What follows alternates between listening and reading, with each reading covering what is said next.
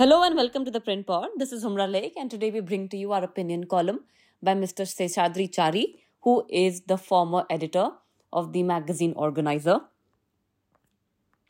Pakistan, the habitual offender, has once again extended an olive branch to India and expressed its desire for peace talks. It is a deja vu moment for New Delhi. Pakistan Prime Minister Shehbaz Sharif recalled multiple wars with India and lamented that conflicts brought nothing good to any side but misery and poverty. Sounding more like a peacenik ready to receive the Nobel Peace Prize, he even prophesied as to who will live to tell and what happened if, God forbid, a battle starts as both sides are nuclear powers. New Delhi is certainly not amused, yet silently watching as the economic situation in Pakistan turns from bad to worse. This is not the first time that a Pakistani Prime Minister is extending the hand of friendship towards India. The country's political leaders, as well as the generals in the Pakistan army, who are the real rulers in Islamabad, have routinely called for friendly relations between the two neighbors and an end to hostilities. But every such pro-peace statement is invariably followed by a rider to settle the long-pending issue of Kashmir. The generals, on their part, will not forget to punctuate their peace call with a warning that the Pakistan army is capable of giving a fitting reply to the Indian army in the battlefield, whatever that means.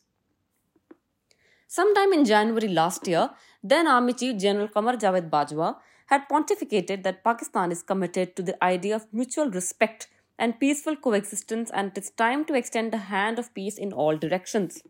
Interestingly, this peace advice came from a general who had spewed venom against India after the aerial strikes at the terror training camps in Pakistan-occupied Kashmir in 2019 after the Pulwama attack. Even Shehbaz Sharif's olive branch to New Delhi comes with a rider asking his Indian counterpart Narendra Modi to resolve Kashmir and other issues through dialogue. What the other issues are is obviously not explained. He also mentioned the plights of Kashmiris, pointing out human rights violations in Kashmir. The hard fact is that no Prime Minister of Pakistan can sell his or her idea of talks with India without mentioning Kashmir.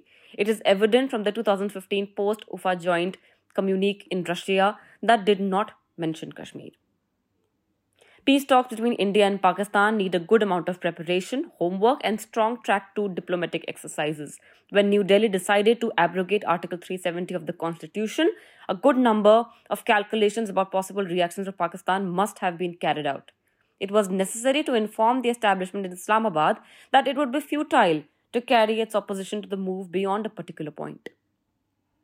Contrary to the attitude of earlier dispensations, the Narendra Modi government drew a new red line for Pakistan vis-a-vis Jammu and Kashmir.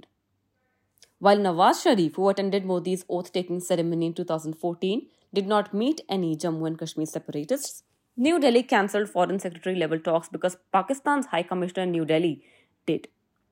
It is possible that in the subsequent Track 2 meetings, the Pakistani side was warned that Article 370 will go and that Islamabad should realize that it is dealing with the new and different India under Modi. Similarly, it appears that Islamabad has realized, thanks to a string of Track 2 meetings, the potential of a strong central government in India in punishing Islamabad for any misadventure and carrying out a repeat of 1971. From Defence Minister Rajnath Singh to serving army generals and through Track 2 talks, India has conveyed to Pakistan in all the languages it would understand that they should better be prepared to deal with the new India. Islamabad cannot boast of a strong and popular central government that can tackle multi-front conflicts if a situation arises. When Interior Minister Rana Sanaullah warned of a military action against the Afghanistan-based hideouts of the Tehreek-e-Taliban Pakistan, the latter hit out by tweeting the photograph of the 1971 infamous Pakistan Army surrender to India. Even as food riots are increasing in Pakistani cities and the economic situation is worsening each day, the World Bank has delayed the approval of 2 loans worth $1.1 billion until the next fiscal year. The World Bank has also decided to withhold approval of the second Resilient Institutions for Sustainable Economy loan and the second program for affordable energy, both worth $450 million and $600 million. Dealing yet another blow, one US congressman has tabled a legislation seeking termination of Pakistan's designation as a major non-NATO ally. Prime Minister Sharif needs to prepare his team of advisors for the next round of Track 2 talks with India to be forewarned of more new red lines. Meanwhile, as for his peace proposals, New Delhi can safely say it is too early to comment. Thank you so much for listening. We will be back with another episode soon.